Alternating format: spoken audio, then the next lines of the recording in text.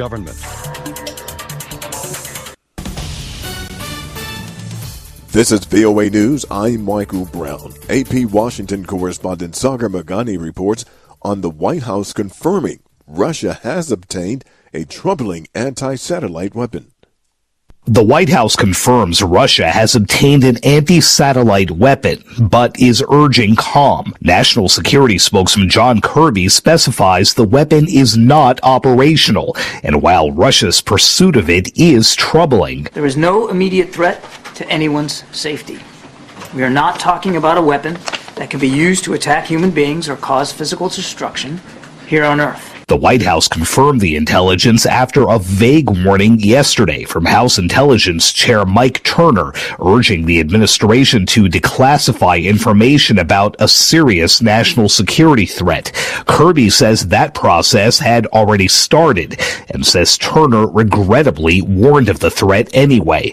He says the White House will try to directly engage with Russia about the weapon. Sagar Mangwanani, Washington. Officials said Russia launched new missile attacks on Ukraine Thursday, injuring 11 people in different parts of the country. VOA's Rick Pantaleo has more. Officials in Lviv, near Ukraine's border with Poland, said 3 people were slightly injured there, while 2 schools and a kindergarten were damaged. Yurko Nazork is the co-founder of a private school in Lviv.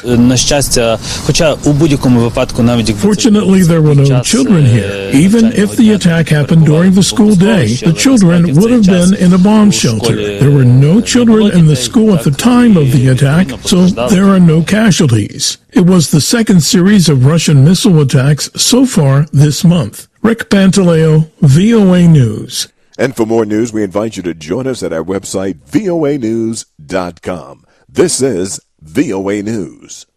The United States does not see signs of an imminent war by North Korea, despite incredibly dangerous activities in recent months and its refusal to engage in diplomatic talks with the U.S., a top U.S. official told reporters on Thursday.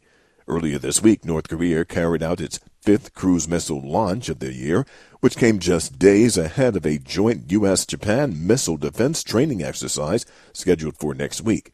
In Tokyo, a Japanese official issued a cautionary statement regarding North Korea's escalating capabilities.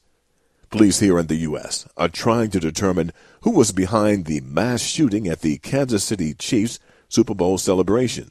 We hear more from correspondent Bruce Morton. Mayor Quentin Lucas says if the Chiefs win another Super Bowl, it might be better for a smaller event at their home stadium. This way, he believes security can be managed more easily. One person was killed and 22 people wounded when gunfire broke out shortly after the Chiefs left the stage at their victory rally on Wednesday. Security experts say large gatherings combined with the prevalence of guns can make for a deadly combination.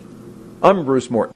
Greece has become the first Orthodox Christian country to legalize same-sex marriage. We get the details from AP correspondent Lisa Dwight. Despite opposition from church officials, a cross-party majority of 176 lawmakers in the 300-seat Greek parliament voted in favor of the same-sex civil marriage bill drafted by the Prime Minister's center-right government. The new law recognizes parental rights for same-sex couples, but will not allow gay men to acquire biological children by using surrogate mothers in Greece, an option currently available to women who can't have children for health reasons. Supporters of the bill say same-sex couples will now be able to pick up their children from school, be able to travel, go to the doctor, or take children to the hospital. Same-sex civil partnerships have been allowed in Greece since 2015, but that only conferred legal guardianship to the biological parent, leaving their partners in a bureaucratic limbo. I'm Lisa Dwyer. Senegal's Constitutional Council on Thursday ruled that Parliament's unprecedented postponement of the February 25th presidential election was not in line with the Constitution, pitching the country into a new phase of electoral uncertainty. Opposition presidential candidates, lawmakers last week filed legal challenges to the bill that delayed the vote to December and extended President Macky Sall's mandate in what critics said amounted to an institutional coup. The standoff has fueled widespread unrest and raised international concerns that one of the remaining democracies in coup-hit West Africa is under threat. For more news, join us at voanews.com. I'm Michael Brown, VOA News.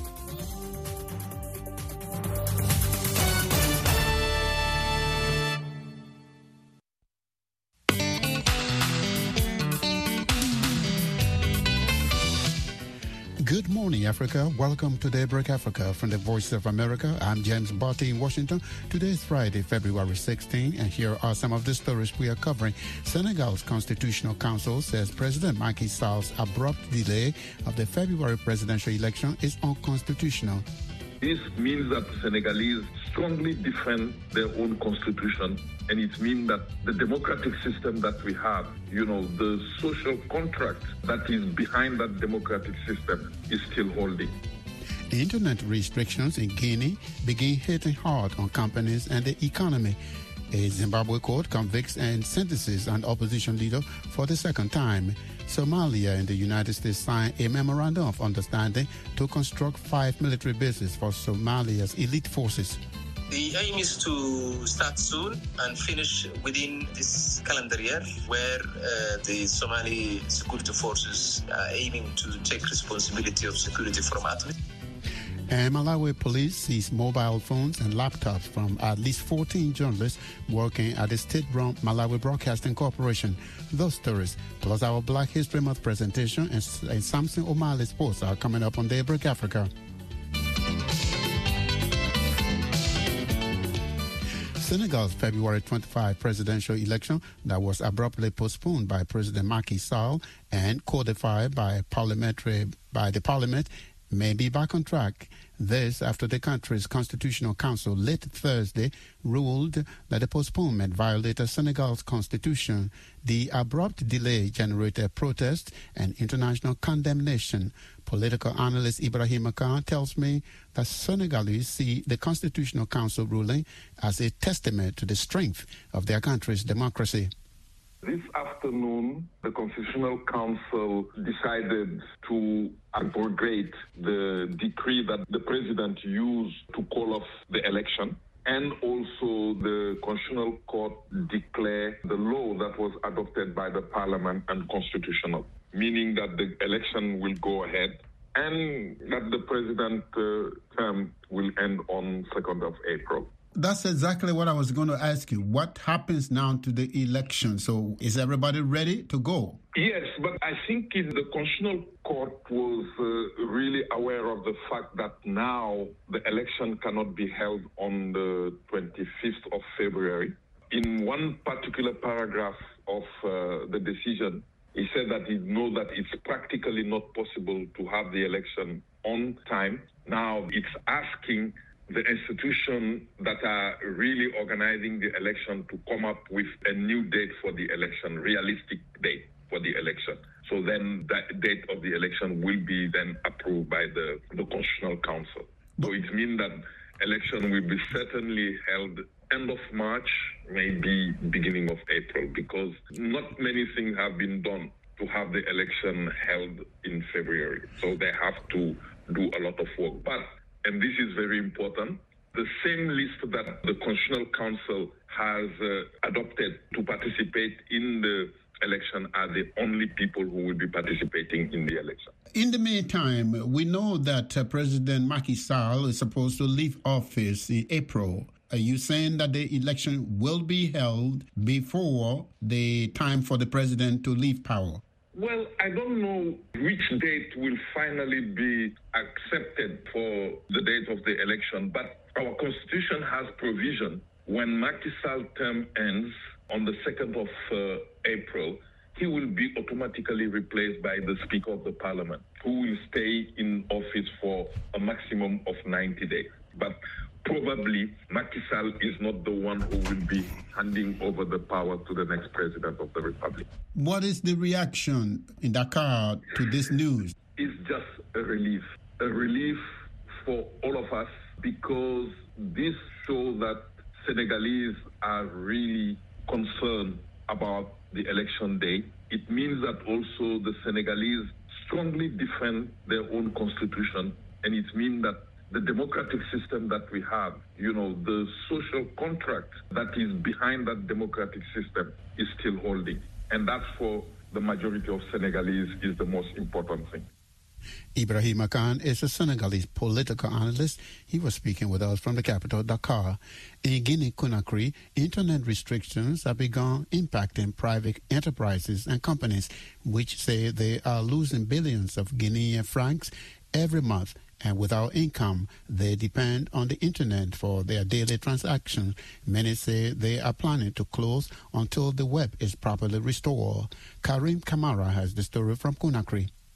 Some of the entities that are closing down due to financial challenges includes business enterprises and road construction companies. They say since the government imposed restrictions on free access to the internet, their businesses have taken a turn for the worse, as they are losing hundreds and thousands of dollars a month. Issa Conte runs a private online business enterprise here. He says his enterprise is losing about $100,000 every month on workers' salaries, rent, fuel, while for the past 2 months, his enterprise has ceased operations because they could no longer access the internet to facilitate their business transactions. He says it is total paralysis and that he would like to say further that the whole country, which uses digital, is affected. He says they have been used to the internet and can do nothing without it. The Guinean government is not ready to back down despite calls by Western diplomats, right groups, and the Guinean Bar Association to restore the internet. Now, according to entrepreneur Joseph Tongino, his enterprise is losing 2 billion Guinean francs monthly, about $200,000, and he is without income for the past 2 months. He says they are having a difficult time carrying out transactions. At the same time, the state is forcing them to pay taxes. He says he has over 100 workers for whom he is spending over $200,000 a month. He says he will be obliged to make many of his workers take leave until the internet is fully restored in the country. Another entrepreneur, Abraham So, the owner of a road construction company, he says his company is also losing billions of Guinean francs and some of the best workers in the country. He says the internet restrictions in Guinea means his business is no longer operating as it did before and is losing billions of Guinean francs. TV advertisers and private internet suppliers have also complained of losing billions of Guinean francs because their customers are no longer hiring them due to the internet restrictions in Guinea. Recently, Western diplomats held a meeting with the Minister of Telecommunications, Usman Gawal Jallo.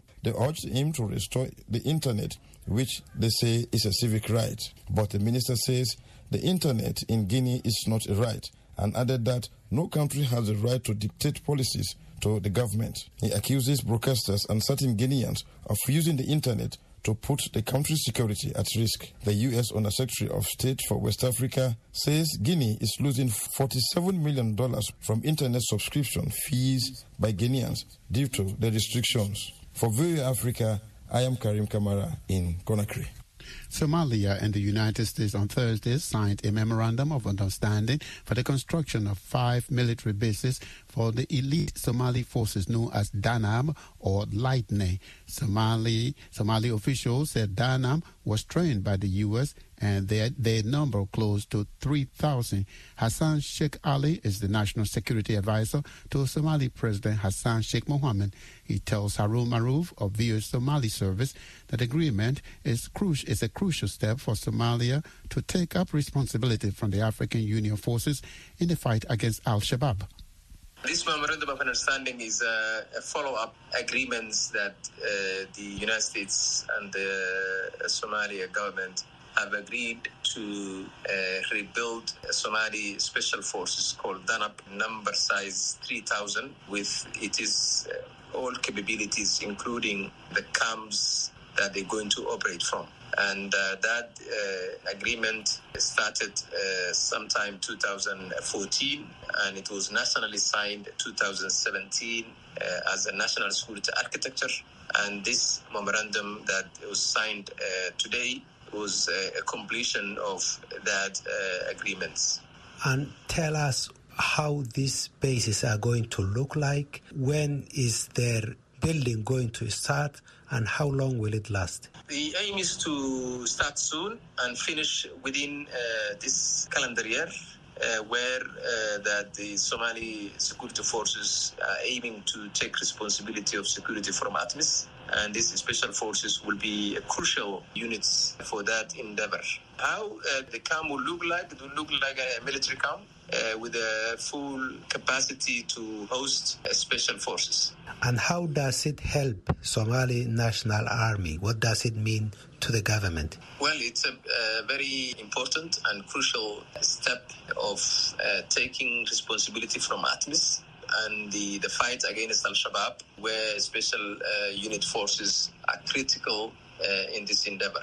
You mentioned it, ATMIS, the African Union Transition Mission in Somalia. They just concluded the second phase of the drawdown. ATMIS is going to conclude its mission by the end of this year. What happens next? What happens next is still is incomplete discussion where Somalia and the African Union and the UN have already agreed to have a lean multinational forces to protect key infrastructure within Somalia, where Somalia security forces would use as the logistical hubs, and also where the international agencies and perhaps some international embassies are based for protection only.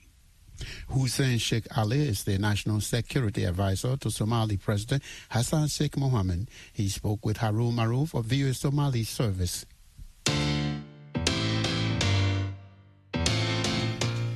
You are listening to Daybreak Africa on the Voice of America. I'm James Butty in Washington. Today is Friday, February 16. For more Africa news and features, visit our website at voaafrica.com. Connect with us on all social media platforms. We are on Facebook, Twitter, and Instagram. And still to come on our program, Samson O'Malley Sports and our Black History Month facts.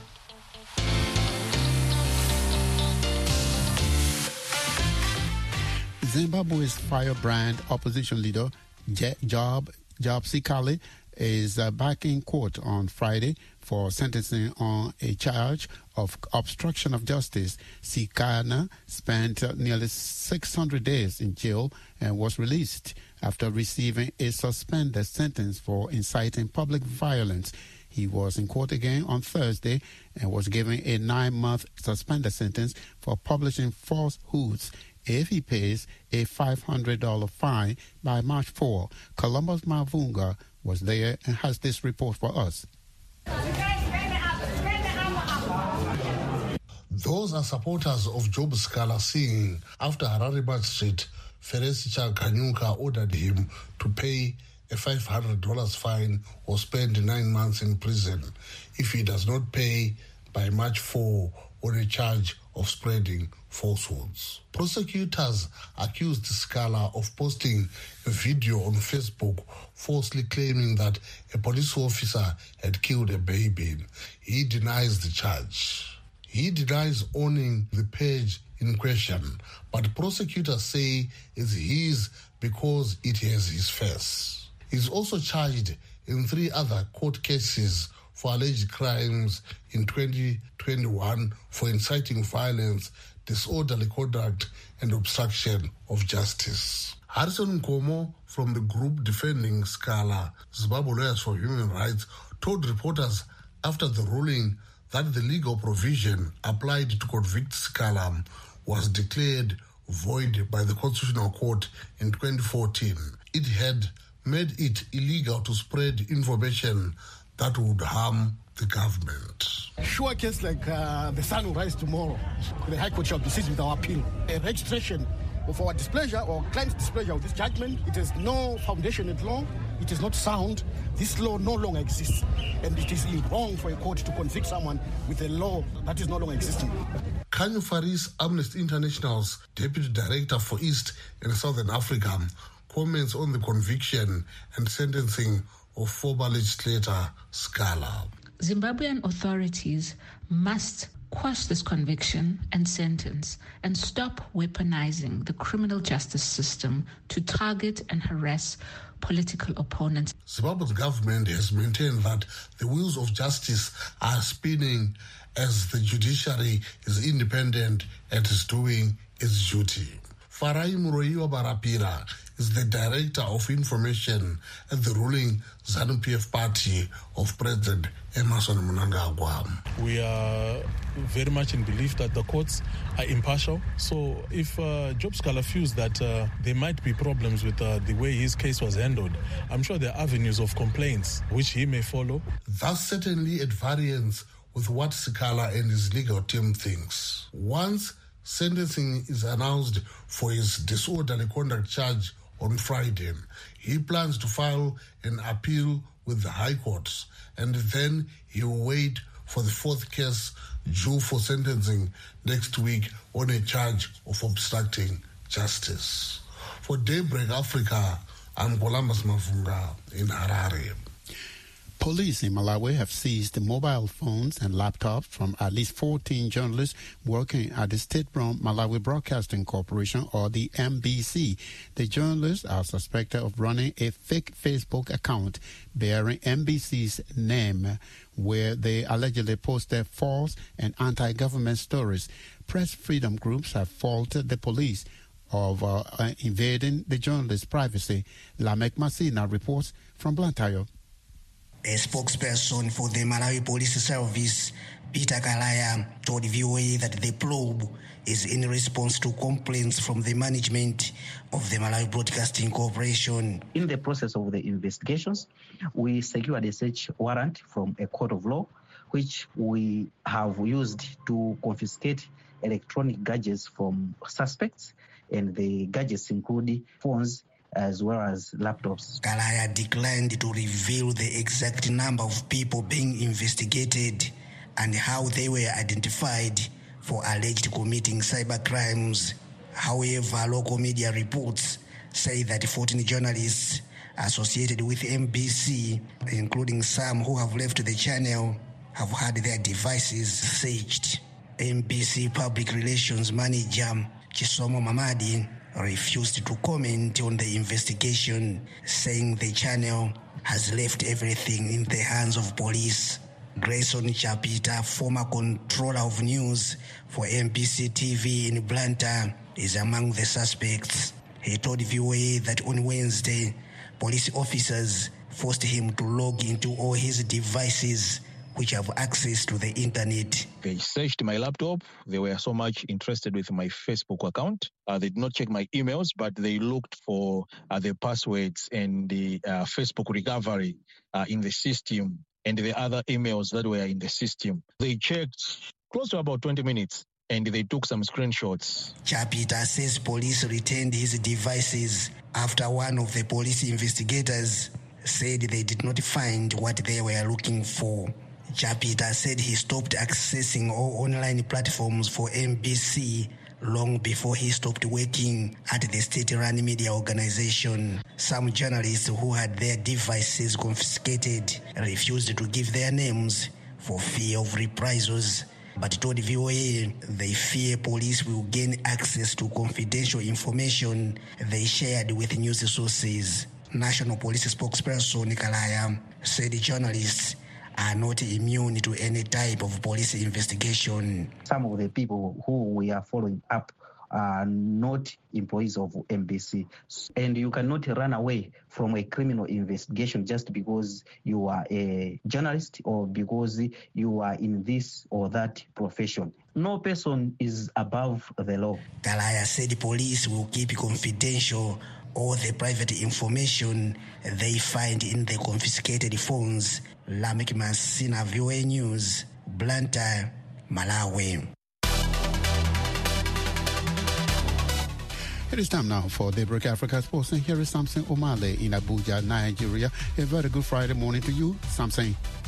Good Friday morning to you too, James. We begin the sport with football. The Equatorial Guinean Football Federation has indefinitely suspended the 2023 Africa Cup of Nations top scorer and captain Emilio Nsue Lopez and midfielder Iban Slavador for gross indiscipline at the just concluded tournament in Cote d'Ivoire. In a release by the Federation, it did not detail the acts of indiscipline by the players but referred to a January 29th unpleasant incident by Iban in Abidjan, which necessitated necessitated the intervention of the Ivorian police.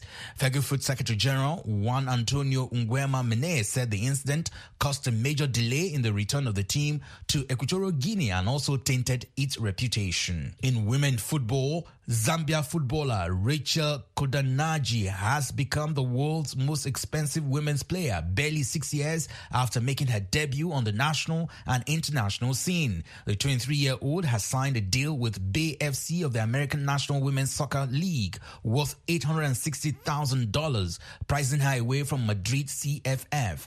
Konadaji is the first African player, male or female, to break a world transfer, with her transfer upstaging the previous female record of £400,000 in a deal between Kiera Walsh and Barcelona in 2022. After a promising start in 2018, scoring 3 goals for Zambia at that year's Women's Africa Cup of Nations, her rise has been geometrical, scoring 33 League F goals in 43 games during her 18 months with Madrid. I'm super excited to join BFC. This is the opportunity I've been looking for, and hopefully I'll have a great time with the team, and we break so many records together, and, you know, with the champions, with the chosen generation. Reigning champions of the CAF Beach Soccer Africa Cup of Nations, Senegal, will be joined by the competition's runners-up, Egypt, at the FIFA Beach Soccer World Cup, which got underway on Thursday in the United Arab Emirates, Dubai. The 13th edition of the FIFA Beach Soccer World Cup sees the 4-time African champions Senegal joined by Egypt as the 2 African representatives at the 16-nation competition. The 2 nations secure their tickets to the global showpiece as a result of being the finalists at the CAF Beach Soccer Africa Cup of Nations held in Mozambique in 2022. In motorsports, the inaugural African Skating Cup, being hosted by South Africa, got underway on Thursday and will be concluded on Saturday. 40 of the finest participants from over 15 African countries, including Angola, Kenya, Madagascar, Mozambique, Namibia, Nigeria, Tanzania, South Africa, and Zimbabwe, are competing in this event. The event will also introduce a mini rock invitational featuring OKN and OKJ classes in an arrive and drive format. And that's it for this Friday's edition of Daybreak Africa Sports. I am Samson Omale in Abuja, Nigeria. It's back to you, James, in Washington. Thank you, Samson. Have a great weekend.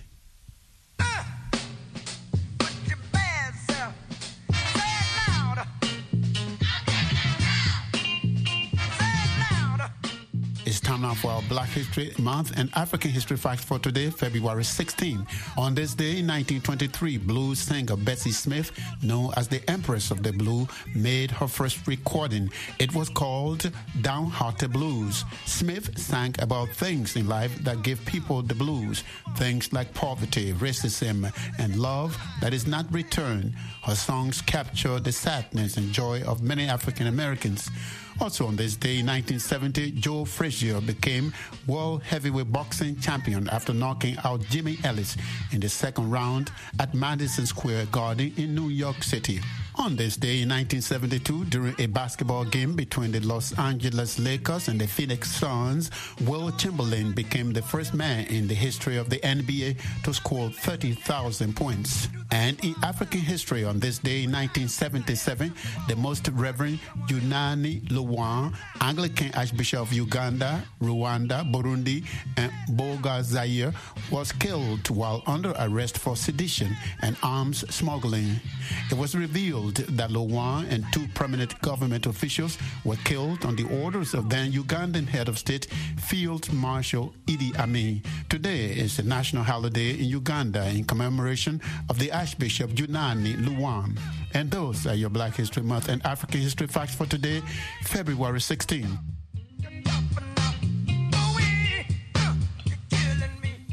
And that's it for this Friday, February 16th edition of Daybreak Africa. We thank you for spending your week with us. For more Africa news and features, visit our website at voaafrica.com. Connect with us on all social media platforms, including Facebook, Twitter, and Instagram. We are also on YouTube, where you can watch our TV shows, Africa 54, Straight Talk Africa, and Red Carpet. On behalf of the Daybreak Africa team, I am James Botti in Washington, wishing that you will have a great weekend. We'll see you again on Monday morning.